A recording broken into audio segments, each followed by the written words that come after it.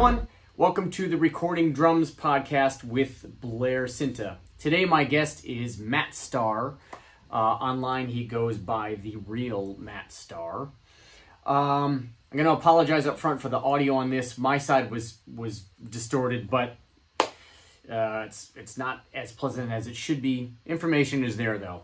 Matt has toured and recorded with Chris Shiflett, Dina Carter, Lucy Hale, Rita Wilson, Christopher Cross, to name a few. Excellent drummer here in LA. He's doing a lot of tracks out of his studio.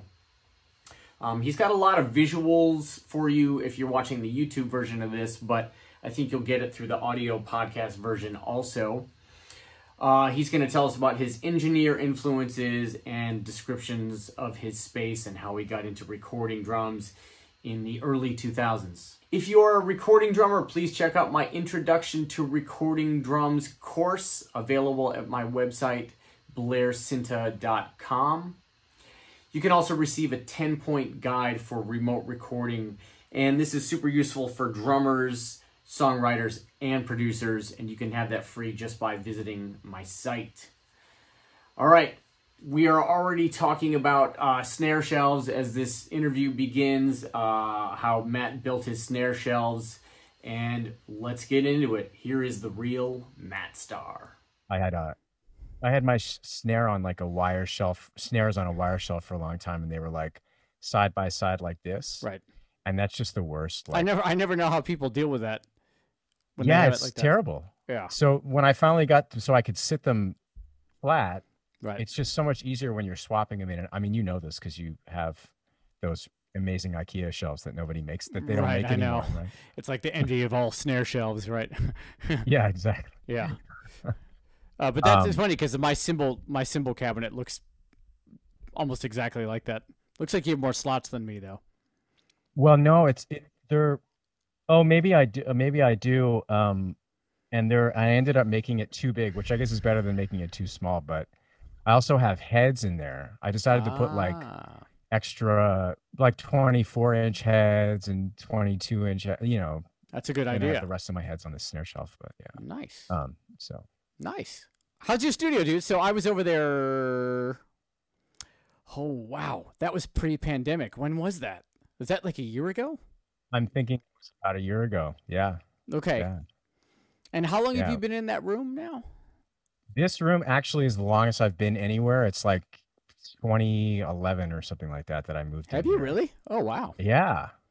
I was in two other places before this as well, which were more like lockout buildings, which was a nightmare because as you know, it's like, you go to try to record and there's like literally a band in the room on the other wall, like blaring, and it's just like, it didn't work. So I got lucky. I won't say like, cause we've had like security issues here lately, but this room is in a building, like, which is in a storage building for a company that does a lot of cartage and, rentals and all that kind of stuff. So it's like one of 3 rooms, and everybody else that rents here who has production rooms, super cool. And you can always work out a time if you need it. And so this has been like by far the best situation. Plus I have like storage out in the warehouse for all my drums. So they don't actually have to all be in the room with me. I have like a snare shelf I'll show later, but like not having to have all the drums in here makes a big difference for me. And when you moved in 2011, were you recording already, or was it more of a practice rehearsal space for you? No, I've like, I can go back on history eventually if you want me to, but like I've had a rig of some kind since 2006. In different rooms, like, both the other ones were lockout rooms, and then this one is like its own special thing. But yeah, so I've had gear for a long time. I've been, trying to get better and better and better at this for a long time. But I bought my first round of gear in like 2006, which is kind of crazy when I think back on it. And when did you come to LA? I came to LA for all intents and purposes, I wasn't like really here until like 2002, because that's when I graduated school. I went to Llama for a minute. And which was a totally different place back then, which we could get into, but that's not really on subject matter or anything, but, We're talking about recording, man. We're not talking yeah, we're music talking about recording, schools. but Yeah. no, let's not talk about it. But but yeah, so 2002, and like I had recording gear before that, but I didn't have any when I was out here until like 2006. Okay. That's like Right. the first time I started actually recording stuff. Yeah. And you were, and at that point, you were like, I need to be able to record, or it was just something you wanted to get into? No, that's actually a really good question. I felt like I started to see that people were buying stuff, and it was at that point when, I think the Digio 2 stuff had been out, or Digio 1, or all that stuff had been out for a while, but Probably right Digio around that 2 by time, then, like, yeah.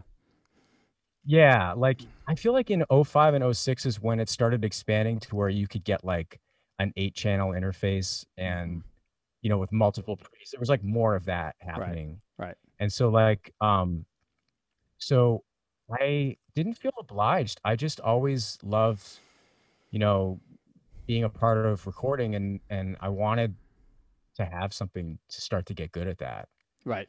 And it became like way more affordable. Like once they made it so you could have a native setup and not an HD setup and all of that stuff, I that's when I started to pull the trigger on stuff. Yeah, the native thing was a big deal because it was that in between LE and HD thing that was like affordable, but you could do Exactly. more. Yeah. Yeah. And I had my first set of gear. Actually, if you want, I can share this right now. I had Sure. like these. One second here. No, that's not the right. So, I had this thing here, which was an M Audio Project Mix. Oh yeah, cool. Yeah. And then I combined it with this guy, which was another 8 channels that you connected via ADAT. I'm pretty sure it was ADAT. Really? Yeah. So like at one point I had like 16 total channels or whatever. Yep. Of this stuff. But it was like not great gear. Like it was, the converters were not amazing. But for me at that time, like it was great for learning on and just kind of figuring out what I was doing. And so were you running? Were you actually running like 16 channels like early on in your recording? Yeah, at some point when I had those 2 things, I actually was. Wow, bold move. Kind of crazy. Yeah.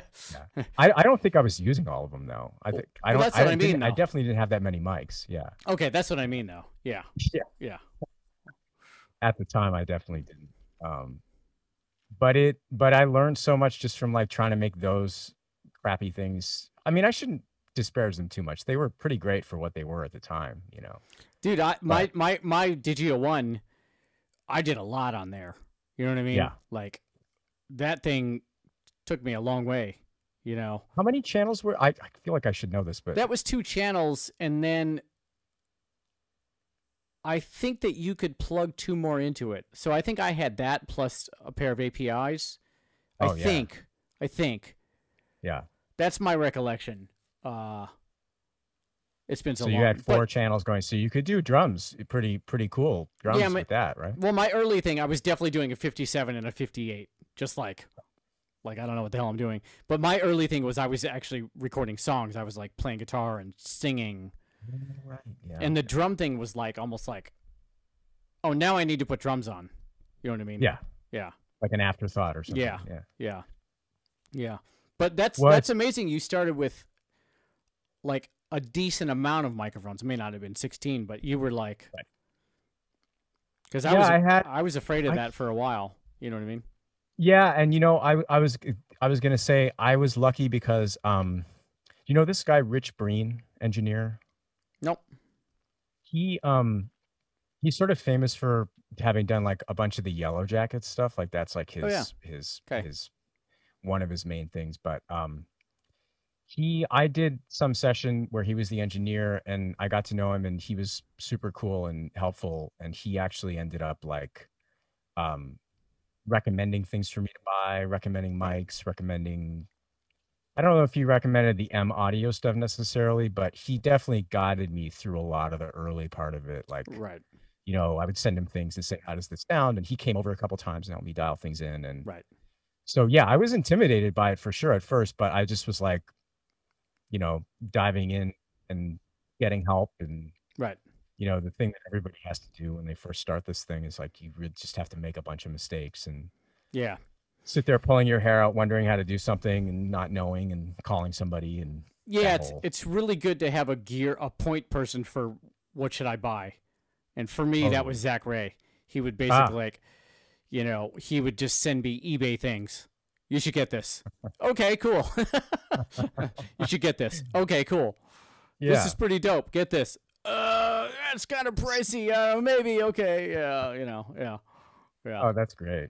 And was he also a guy you could call and say, "Hey, how do I do, you know, I can't figure out how to do this in Pro Tools or whatever," or did you have somebody else for That that? was more my a friend of mine, Kirk, named Kirk Wheeler, and he was like when I moved to LA in '96, the house I moved into, actually took John Button's place in that house, Oh, cool. and Kirk had an HD rig in '96, Wow.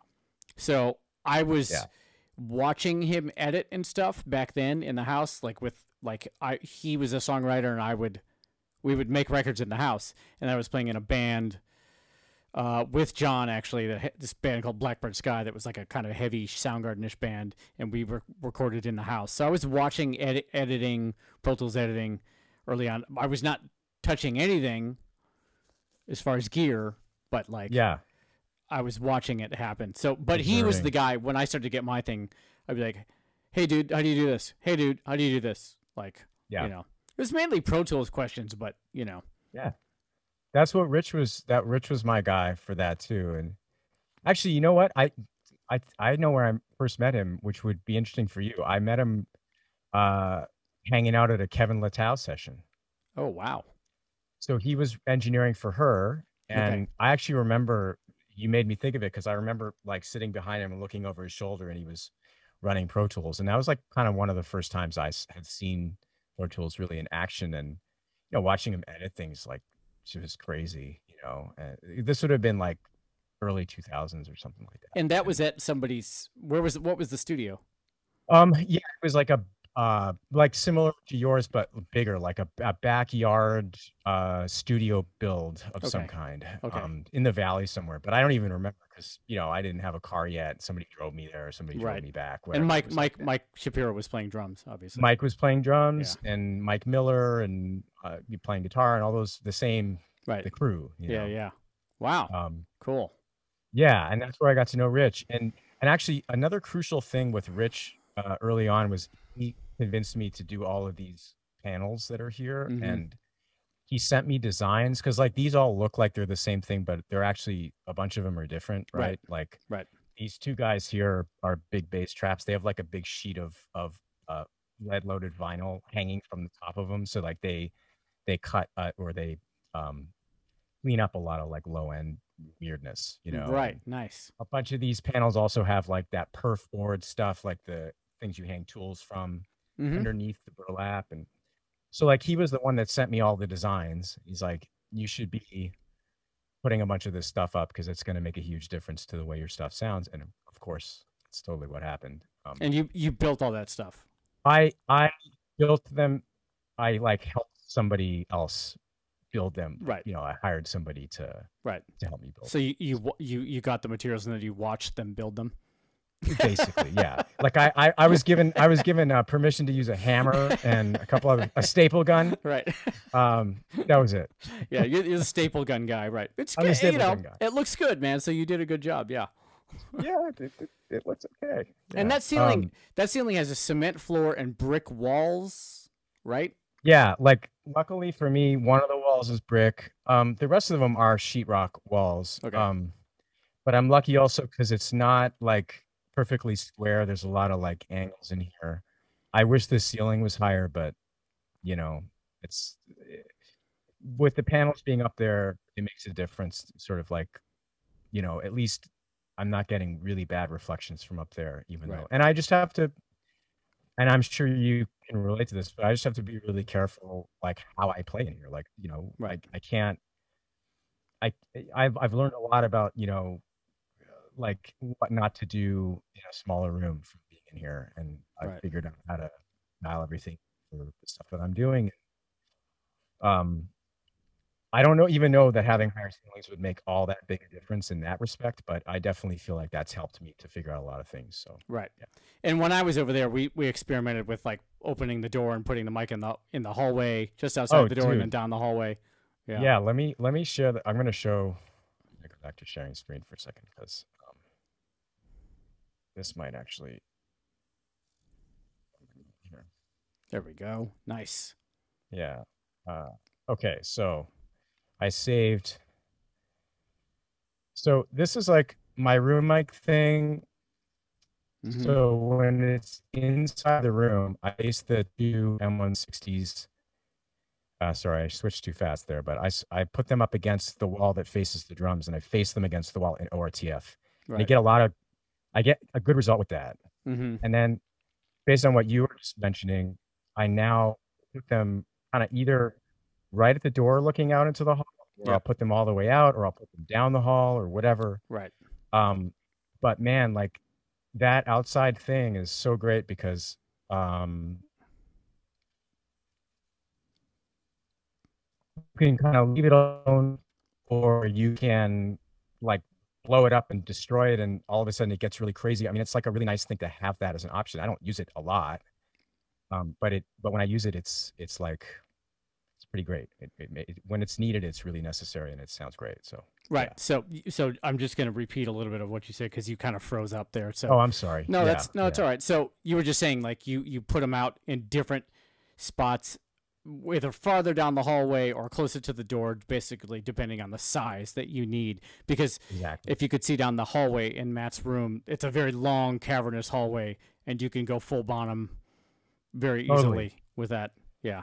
Yeah, I was gonna say like I know you've done it. I have to try to do a when the levee breaks thing in here because I think like the, I think this would be like pretty close to like maybe what it would be like to be in a castle, like it's Yeah. so cavernous and open and it's a concrete and who knows. I think it could sound pretty cool. I have to try that sometime Yeah. based on your It inspiration. I guarantee it'll sound rad.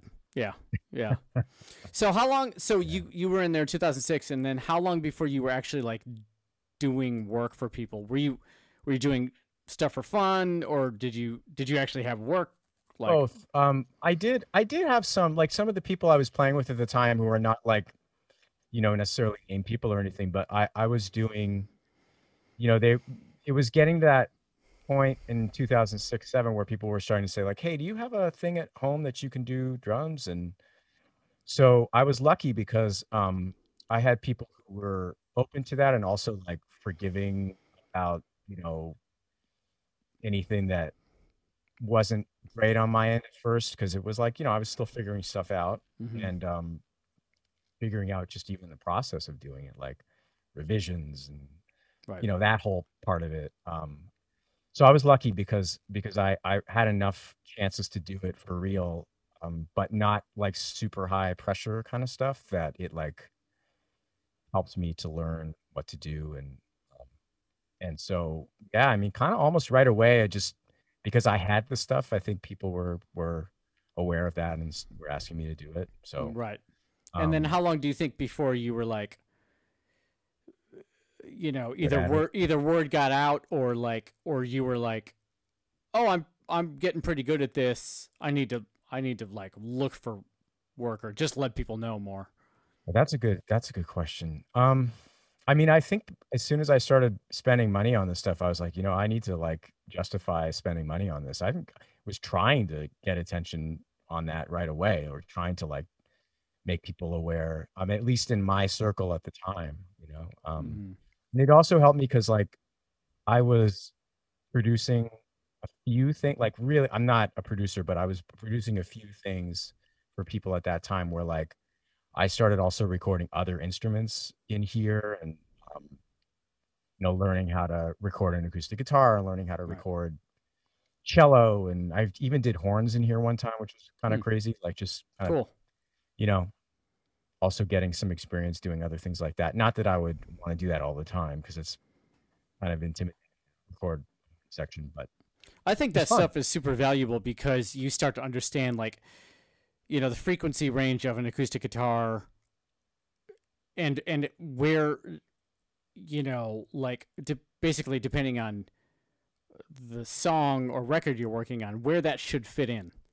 Because Yes. if it's just like, if the acoustic guitar is the main thing, then you might have a lot of frequency, like low end and everything in it. But if it's really got to tuck in, you're gonna like high pass it and like tuck it in. And those, I think that stuff really helps inform frequency of mixing drums. Totally. Yeah. Well, I was gonna say this too. I don't know how you feel about it, but like I remember when I started doing other instruments, having already done drums, I was actually less intimidated because to me drums are like, not that other instruments don't have challenges in recording them, but like if you can record a drum set, you're in pretty good shape for like a base of knowledge about what to do with other things. And a lot of times with other instruments, maybe what a couple of mics at most on one source or something like that, as Mm-hmm. opposed to like, 10 or 12 or whatever. I found that part way less intimidating. The only part that was, a bit of a mystery is like, placement with all those different instruments. But Mm-hmm. the idea that you didn't have to monitor like 8 or 10 things while you're doing it is like so much, you know, easier to me. Right, and look for phase between all of them. Like, Exactly. yeah, like Yeah. if you have two mics on a guitar cabinet, you're like, oh, cool. Yeah. This one's picking up Easy. like lower frequencies, and this one's picking up the more bite, and we blend them together and we set them evenly, so they're Yeah. get the yeah, Exactly. yeah, Yeah. Yeah. I found that to be really, yeah, I just think drums are such a bear. And if you're comfortable with that, or if you can accomplish getting to the point where you're comfortable with that, then you're in good shape. And it's a lot of other stuff I think seems a lot easier after that, you know. yeah. I would say the biggest challenge is vocalists or Yeah. vocals, but that's like a whole study in itself. Yeah, totally. Because there's so much to it, like even on an emotional level, like having to recording somebody who's singing is like a whole other Oh thing yeah, compared to oh yeah, that's producing. that's pretty right. Exactly. Yeah. Yes. Yes. Containing personalities. Yeah. Containing personalities. Yeah, exactly. Yeah. Um, yeah. So okay, so you started to like, you had that Motu, and then you started to like expand your mic collection and gear collection, Yeah. EQ, whatever, adding EQ, like all those things. Was there a particular engineer besides, was it Rich, Yeah. that you asked a lot about, like learning EQ and things like that? Or was that That's more, also a great question. what was your or No, what not was so your kind of much. process about getting good at EQing and things like that? That's a great question. To be honest with you, most of my knowledge came from sitting with somebody while they were actually dialing in things, or like, if you're at an actual session and somebody gets sounds on you and then you come in and you look and you see what's going on the console or on the whatever. I did that. And I did ask, like, I'm sure you do too. I still ask lots Hmm. of questions about that kind of stuff. Right. But Rich was a big one as far as like, if I was asking anybody at the time, it would have been him. And then, um, yeah, I'm trying to think if there was somebody else that actually taught me about EQ. I think I started like reading books when Oh. YouTube came along. I would go on YouTube and, I mean, this was like YouTube was started in what, 2005 or something. So maybe a few years after that when stuff started showing up on there. Right. Um, but yeah, it was like self-taught in a lot of ways with all of this stuff, like you are, I'm sure. Like I Yeah. didn't go to school, I didn't take a course. I just like sort of taught myself by asking questions and reading and this is probably a good time to talk about this. Like I don't mention it a lot, but like another thing is like I've been an audiophile for since about 2012, 2013. Mm-hmm. And like that whole world is like literally about comparing masterings of different recordings, right? So like if it's like a famous record, like, I don't know, take Thriller or something, right? There's like, say, 10 versions of Thriller, digital versions, like, CD versions, HD versions, all that stuff. And audiophiles sit around and like compare those things, right? Right. And it forces you to like form an opinion about why you like something versus why you don't. And a lot of it has to do with EQ. Like, okay, this sounds harsh in the mid range, or this has too much top. It's like it's killing my ears, or there's not enough low end, or whatever. And you start to like learn about balance of frequencies and stuff like that on a obviously a more global level. But right. my ear training from that made a huge difference for me in terms of like getting better as an engineer. Sitting around listening to vinyl, listening to, great HD versions of stuff, digital versions of stuff. You were doing that with actually, a group of people, or just on your own? Just like sometimes, yeah. Actually, Michael Ivison and I did a lot of that kind of stuff together, because he's a total audiophile nerd as well. Right. And then I have another friend who's kind of a part-time musician, but also like he's been an audiophile for like, I don't know, 30 years or something like that. And he was the one that kind of like taught me. He's like, he would sit me down and say, what are you hearing? Like, what do you hear? What do you like about this? What don't you like? So that was like really, really informative for me as well. So between all of those things, that's how I learned, And other specific, let's see, are there like specific things that you, I mean, it's too much of a basic question. So I wouldn't want to say specific things that you listen for. But let's say you have two versions of a Michael Jackson record. And you're like, oh, this one has more high end. This one has more low end. Do you in your brain, do you go like, oh, I kind of know what frequencies those are, and I understand how to avoid those or get them, depending on like, hey, I'm gonna do an '80s thing, and I want those frequencies. Yeah. It started out where I didn't understand them technically, but I knew what I liked and didn't like, and then it evolved into me like figuring out, what am I hearing here? Like, what frequency is that's boosted that sounds bad, or whatever it was. And so, yeah, so it was an evolution that way, and it's just a thing of like, it's like it's just ear training, right? Like I think I took one acoustics course when I was at University of Toronto, like years and years and years ago. And it's like at the time it like went way over my head, and it was just like utterly boring to me, because it was like, the guy was explaining frequencies, but there was no hands-on. Like now, if you watch a YouTube video, preferably with somebody who really knows what they're doing, where they're talking about like EQing a snare, and they add some, I don't know, 10K or something, and you can hear, like viscerally hear, how that makes a difference one way or the other, whether you like it or not. That to me is like how that stuff should be taught, because otherwise it's just like, oh God, like, I don't know what that sounds like. It's like studying books versus, like learning textbook things versus learning with your ears. Hands-on. Yeah, hands-on. Yeah. So anyway, that's how I feel about that stuff. I think it's like you have to, or I guess I should say I wanted to understand deeper, so I went deeper. I think some audiophiles don't ever bother learning what the different frequencies are. They just say more generally things like mid-range, top, bottom, whatever. But I wanted to understand it, so I dug in a little more, But yeah, like you said, if I'm trying to do something in here that's like era specific, and I know kind of like the kinds of things that went on EQ wise or whatever to get there, that actually does make a big difference, because it helps me to dial stuff in better. I would imagine it makes you much faster. I think it does. Yeah.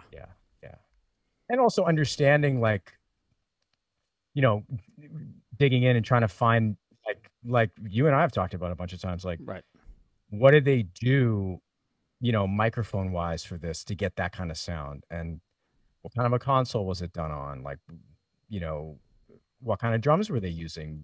Everything makes a difference if you're trying to get a certain sound going. So, all of that was part of it for me. And it's funny because I was thinking about when you you when we talked about this before we did the interview, and like the history of me recording. Like when I was in high school, the first band I was ever in, we like rented a here. I'll go back to my share screen for a minute. So this was my like first experience recording anything was in high school, and we rented this Tascam thing, just cassette Porta Studio. Yep. And we had a couple of drums, and I don't remember exactly what the configuration was, but like I remember that it sounded really bad. And like, but even back then, that band I was in, we weren't writing original songs. We were just like covering rock songs that we liked, right? Yeah. And right. so back then it was like we were trying to get, like, I remember we tried to get the sound, or we tried to get Stone Temple Pilots Plush, because that was like out at the time, like mid-90s or whatever. Right. And so it started back then for me, like trying to understand like what is happening here. And I had no clue at the time, but I feel like, I'm saying this partly because I feel like one thing that if anybody's thinking about getting into recording, it's like you just have to dive in, because the more experience you have doing it, even if it's like making a bunch of mistakes, the better you're going to be at it. You have to go through a bunch of stuff to get decent at it. Oh yeah. So the earlier the better, Right. Just try not to be intimidated by it, Yeah, right. It's like learning an instrument. You just got to start. And you got to be in it. You got to be in it because you like doing it, because it's so laborsome. Yes. That the only way I think to get better is to love doing it, Yeah, you have to kind of be obsessed with it, right? Like that's how I feel about it anyway. Like, yes, I think about it constantly. I still think about it constantly. Like, right. I just want to be better at it. Every time I come in here, I try to get better at it. Right. Right. And I, now I used to, and I'm sure you could relate to this. I used to just set up like one kit with the mics, and nothing really changed except maybe the snare or, the cymbals or something like that. Mm-hmm. But now not only do I change like the drums constantly, but I change the mic setups all the time. Right. Because it's like, I know I need to change it to get a certain sound, Right. and I'm less intimidated by that. In fact, it gets boring to me if I don't get to do that sometimes. Like I want to have the opportunity to like mess around with it. I agree. Like at a certain point, I'm like, what else can I do with what I have here? Yeah, exactly. I have two questions for you. One, I think when I was there, which was just over a year ago, I think the drums were facing a different direction. Yes. Yeah, I experimented. So they were in that corner, right? Like facing out, right? And then when the pandemic hit, for some reason, I just like felt compelled to mess around. Oh, so you're blaming it on the pandemic? I see. Okay. Totally. Yeah.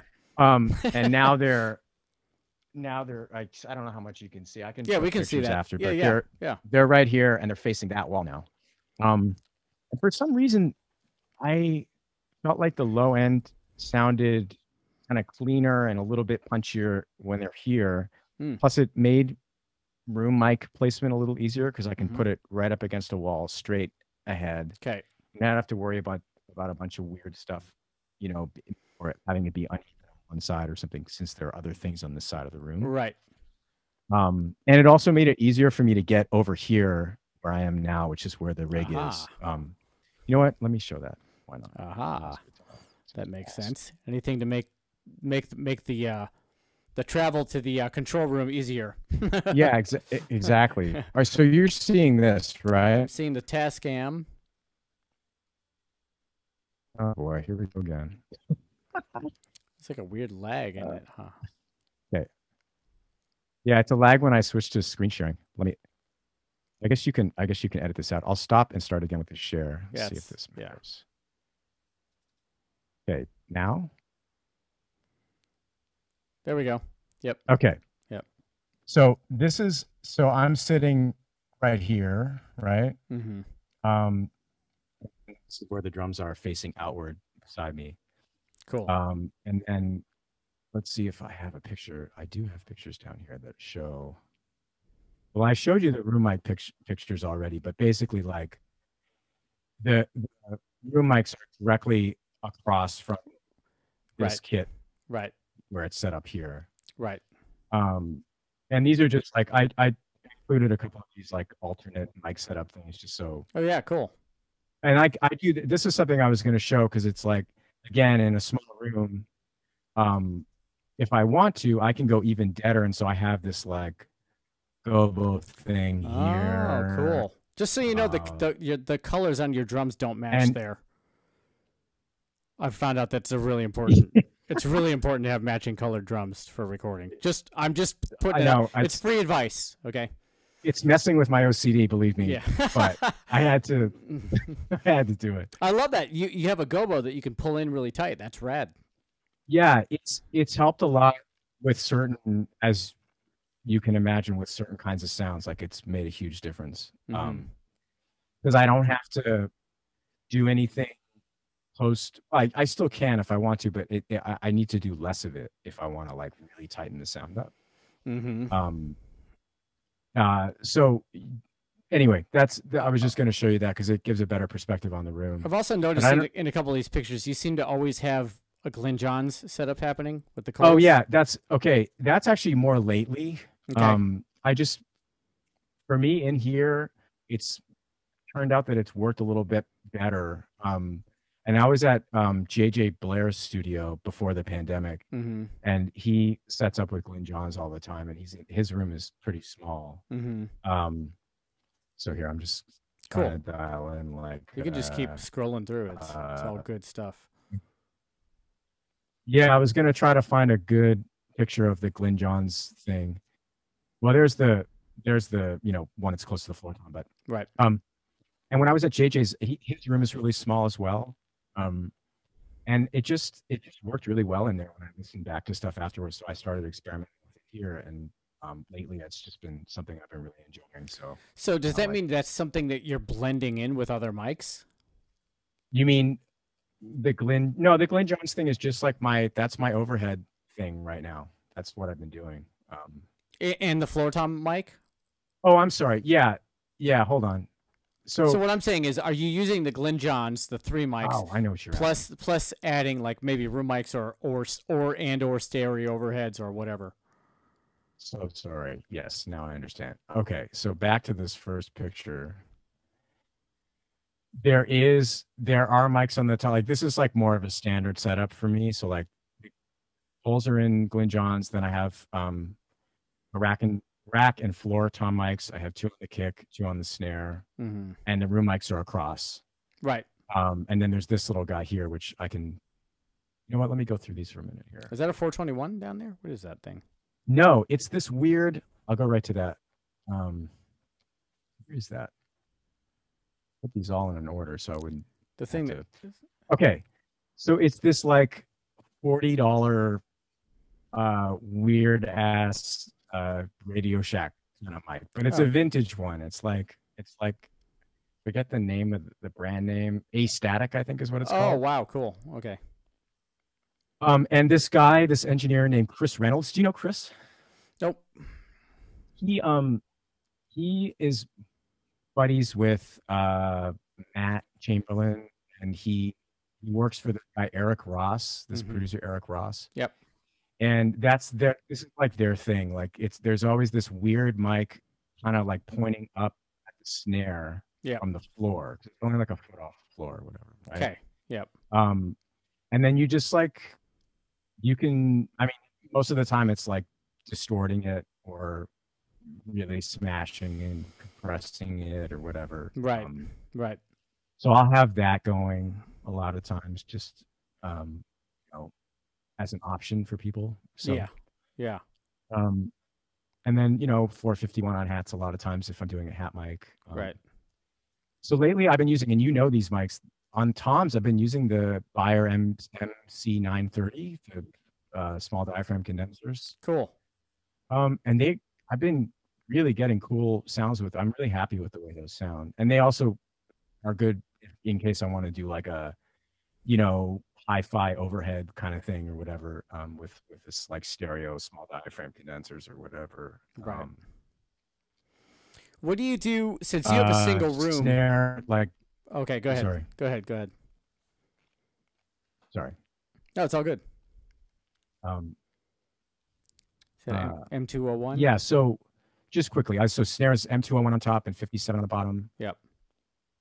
And then D12, which is not what I use every time. And I'm always worried that it's gonna die because they all die. But yeah. But I love the way it sounds, so it's hard to use anything else. And then this is this FET made by this company called Heiserman. Kind of like a new.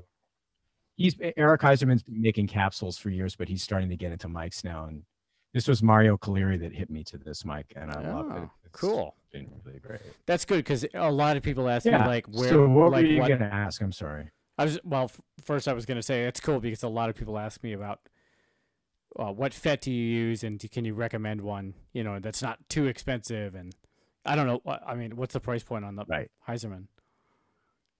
Yeah, it's not cheap. It's like Okay. I feel like it was. I'm trying to remember the exact price, but it was like $1,500, I think. Oh, that's not bad. It's not terrible. Yeah. And it's worth it because it could be used for. They say it's a great vocal mic. I haven't tried it in that role yet. But I have actually used it as an overhead, and it was great, like a mono overhead. Yeah, it's killer. I find FETs to be pretty cool, versatile mics. If you decide to put it somewhere else besides a bass drum, which is you just gotta make the decision to wait. Oh wait, that doesn't have to stay there. Yeah, right. Exactly. Yeah. So. I was gonna say, what do you do? Because I had the one room thing at one time.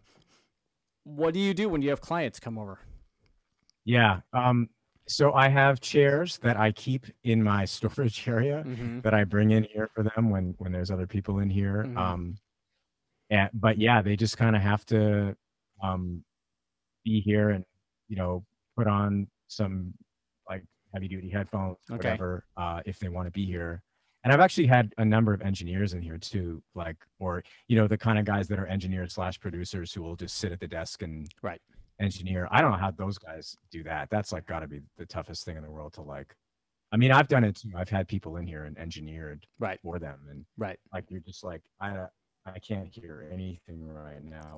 I'm playing like that. Kind of have to use your eyes in that situation more than watch levels and stuff, man.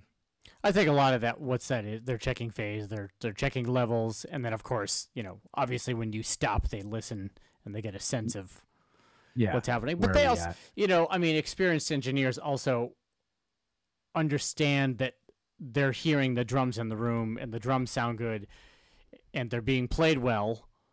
So they know that 80%, 90% of their battle is being won already, Right. So as long as they can look at the levels, they hear it. They're hearing it in the room. They're like, okay, they can deal with whatever. You know what I mean?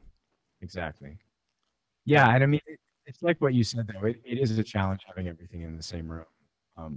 And I've actually found it lately. Like the more I, dial in my sounds the way I want them, the harder. The more crucial the monitoring thing gets for me inside this room, and even like having the drums right behind me and my monitors are right in front of me right now, even that is tough. And, like I have them on stands, and I've taken like a lot of care to dial them in here so that I'm not getting fooled by them.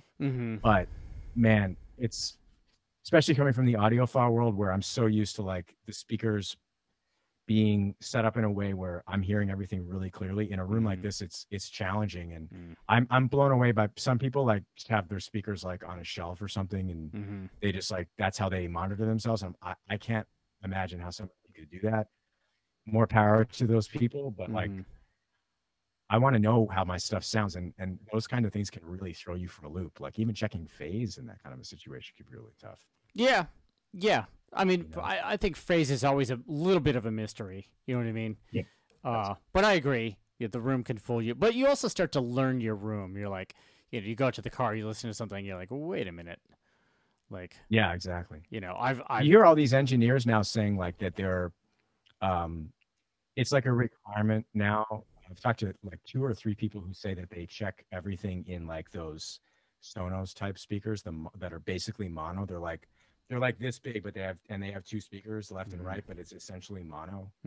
So they that's like a requirement now that they check their mixes and those things, because people are essentially listening to stuff in mono at this point. You know? And people even listen through laptops. Yeah. But yeah, the single one-off Bluetooth speaker, you know. Right. I mean, there's no doubt that like sometimes when I hear something on Instagram or something, I'm just scrolling through, I'm like, oh, that sounds good. Like, yeah, that person knows what they're doing. You know what I mean? Like, yeah, there's I can tell there's low end in this thing. It's coming out in the right ways through, crappy little, yeah. It's amazing. It's amazing what we've like gotten used to, or how we're consuming stuff now that way. Like, it's like very common to consume music on what you would consider to be like, not ideal. I mean, I'm speaking partly, I guess it's could come across as being snobby, but like from an audiophile perspective, that's just weird. But I also like AirPods, for example, which are not, those sound okay to me. It's a good way to listen to stuff. It's a fun way to listen to stuff anyway. Yeah, but I think if you really like think about like, for me growing up in the 80s, like Walkman headphones were, I haven't heard of, right? Yeah, exactly. or even the like boom boxes, right? Like it was cool to have a cool looking boom box, but in the reality, if we could hear them now, how did they really sound? You know what I mean? Yeah, probably it's pretty like bad. Probably not great, Yeah. And I remember like my set of speakers that I had in my room that I traveled out to, I had in college, and I traveled out to LA with, they were like this big, and like the size mattered. Like it was like, oh, they're big, but like in reality, it's like they probably cost maybe $200. Yeah. So, you know what I mean? It's no, exactly. It's always like there's always been an equivalent to Bluetooth speakers or just think about car stereos. Especially in the 80s. You know what I mean? So bad. Yeah, exactly. It's like it was one speaker coming out of your dashboard. You know what I mean? But man, that didn't matter. You could crank that thing up and like, it was all good. Totally. Yeah. I mean, I always think about that. Like my first music experiences in my life were like being so small that I was barely aware of anything, but being in like the car with one of my 2 parents while they were playing stuff through the car stereo and hearing like, I don't know, early mid 80s radio or whatever, pop radio and stuff like that. And that actually like seeped into my subconscious, Right. Right. So yeah, I know exactly what you mean. So what's one of the things that you've done in your room that you're like really proud of? Well, okay. That's also a really good question. So like I actually there's something that I played in here on that won a Grammy, which is so I'm proud of that, especially from like that perspective. And that was this Lisa Loeb thing. It was like she made a children's record, and it was literally just one song that I played on. Right. But I was proud of that just because like, I kind of co-engineered it with Rich Jacks, and he came over and we did that. And of course, like something like that, you don't even think about, it might be up for an award or something. Right. And then when it got nominated, I was like, oh wow, that's amazing. Something I recorded at my place is nominated for an award, and then it won, and I was like, this is amazing. Right. So I'm very proud of that. And then like lately, I recorded like a lot of stuff for my wife's last record that I'm really proud of. That and I'm saying that too because it's like one of the most current things I've done. And that was something where that same guy I mentioned earlier, Chris Reynolds, like he came here a lot and helped us, and he kind of co-produced it with us, and he engineered with me, and like he's a drummer as well, so like I learned a ton from those sessions as well, like doing stuff with him over here. Right. And what's that record called, in case people want to check it out? It is called Take It. It's on all the streaming all the streaming services. And they can look it up by googling Mrs. Matt Starr or yeah, Mrs. Matt Starr. Inbar. So it's INBAR Star, STARR. Okay, my last name. So there we go. Inbar Star, take it. And yeah, so those are like, I'm sure there's other things that I'm just forgetting to mention, but I'm pretty proud of those just because. Yeah. You know, I think it's the things that come to mind first that are, that those are the important ones. That's yeah. Doesn't have to be like, oh, I did all this production on this thing, blah blah blah. It's like, no, the one that like means the most to you, you know. Exactly. And obviously you're happy with your work on it. Exactly. Yeah, and it's current too, which is like, you know, important because it's like where I'm at now, you know. Mm-hmm. So that's how I think of that. So when you say current, tell me what that means to you right now. In terms of like in 2021, does it have like trap hats on it and 808s or what? Like, you know what I mean? Oh yeah, okay, I see. Oh, well, you know what's interesting about it is there's a lot of like, I mean, there is straight up programming on it, but there's also a lot of like me trying to, because she loves electronic sounds, and I was determined to like blend electronic sound and also try to like recreate acoustically what it would sound like to, you know, have an 808 bass drum or a snare or something like that, and try to like make that out of something that I have here. And actually her record, because it's like a couple 3 years old now, but like I like progressed a lot working on that record with her, trying to like make that happen, you know. So that's definitely a current thing for me, and then something that's always been important to me is like having every song have its own personality sonically, so like changing up kits, changing up everything to do with the sound of the song, so that it's not like one drum sound for the whole record. It's like every song has its own drum sound to it. So that's another thing, is when I say current, that's something I've been really into and really love to do. So right, it's not necessarily like a band thing where it's like, okay, we have this basics, we have this sound, and it's a band, and that's right. That one sound is inherent to the sound of the band and or the record. Yeah. Right, exactly. It was like every song we worked on, every song is its own thing, and it was done completely piecemeal. Like I don't think we did one live session with more than one musician, except we had a bass player, two different bass players in here to do basic tracking with drums a couple of times. Right. But like other than that, it was all done as overdubs. So, and we were at Jeff Babco's house, and we had Dave Levita here, and we just like we kind of did a bunch of really great people involved with it, so it turned out really well. Right. So. Those guys are hacks. I don't know why you hired those guys, but that's okay. Yeah, I'll never call them again, ever.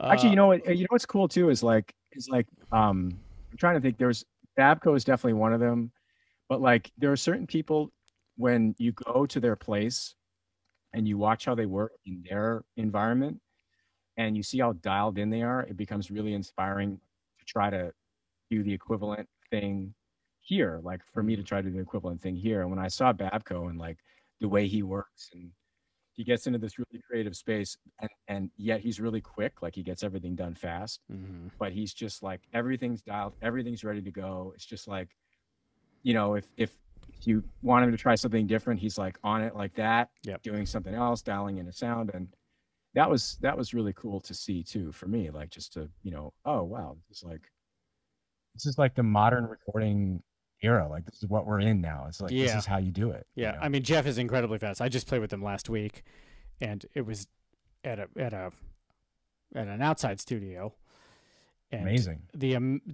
Yes, it was the first time I played with, you know, tracked with people in a year, you know. Amazing. But yet, Jeff he's incredibly fast, whether it's a synth sound or just going to a B3, and then not only dialing a tone, but playing stylistically correct, and then playing it right the first time. Jeff is phenomenal. Yeah. He's amazing.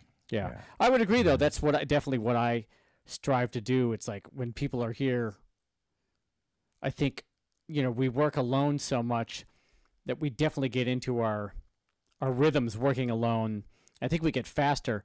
But then when you notice that people come over and they're like, hey, well, what if it could be maybe like this? You're like, yes, I know what to do. Yeah. Like, bam, right. Whether it's a percussion thing or tweaking something, like, hey, give me 2 minutes. Let me sit down at the computer. Give me 2 minutes to dial this thing in, you know. Yeah. Whatever it is. I mean, I think. Do you ever, I'm curious for you, with you, do you ever, because I have a struggle with that sometimes where it's like, there are certain cases where I'm in here by myself and I get into something and I go in a certain direction and it takes me a long time. Mm-hmm. And under pressure, I could do it faster, but the end result of working sometimes for hours on something can actually be super cool as well. So it's like, do you ever find yourself in like being pulled in both directions like that, where you wish you could spend longer on something because you could get it to a different place that would, but it would require a lot of work, is what I'm saying, Yes. The answer is yes. The short answer is yes. I think there's two sides to that answer. One is when someone is not here and they basically kind of tell you what they want and you go, okay, cool. And then you dive in like real hard. And you've like finished after 2 hours, 2.5 hours. And you're like, this is my masterpiece. And you email it off to them. And they go, wow, great sounds. This is cool. Can we talk? And you go, oh, and you know that something needs to change. So literally the last, let's see, today is Tuesday. So on Friday, I had this kind of happen. And then yesterday I had this kind of happen on 2 different projects. And the first one was, it was for what I thought was a solo artist, friend of mine, right. But it turns out it was for his band. Oh. I didn't know that, so I went in a certain direction. And then we talked, and then he said, no, this is for the band. And I went, oh, okay. I will approach this totally differently now. Not totally differently, but there was definitely an attitude shift and a style shift. The sounds basically stayed the same, but there was that. And then the thing I was working on yesterday, it was one of those things where I could keep going and going and going, and it would all probably be cool. Yeah. And it's like you start creating the drum symphony, but it's still this thing, since we're remote, you're like, like, how far do I go? What else do I need to do here? You know what I mean? Yeah. And then the time versus money thing. And at a certain point, you're like, okay, I could literally spend, like, I've spent, X amount of hours on this, and I could spend 2 or 3 more, but I'm going to cut it off because. Yeah. Yeah. Yeah.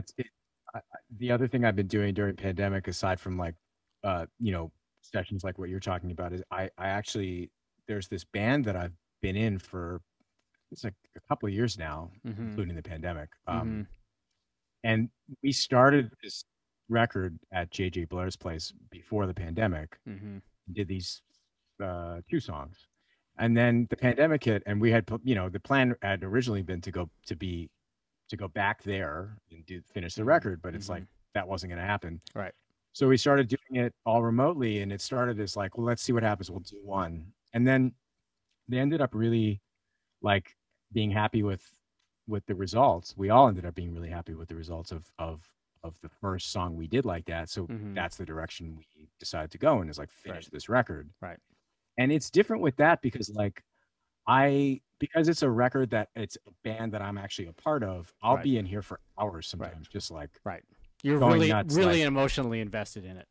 Totally. Yeah. And it's just kind of like, I mean, of course, the people who write the songs in the band are giving direction and, even revising things sometimes. But it's a little bit more like hands off. Like they're like, just we trust you.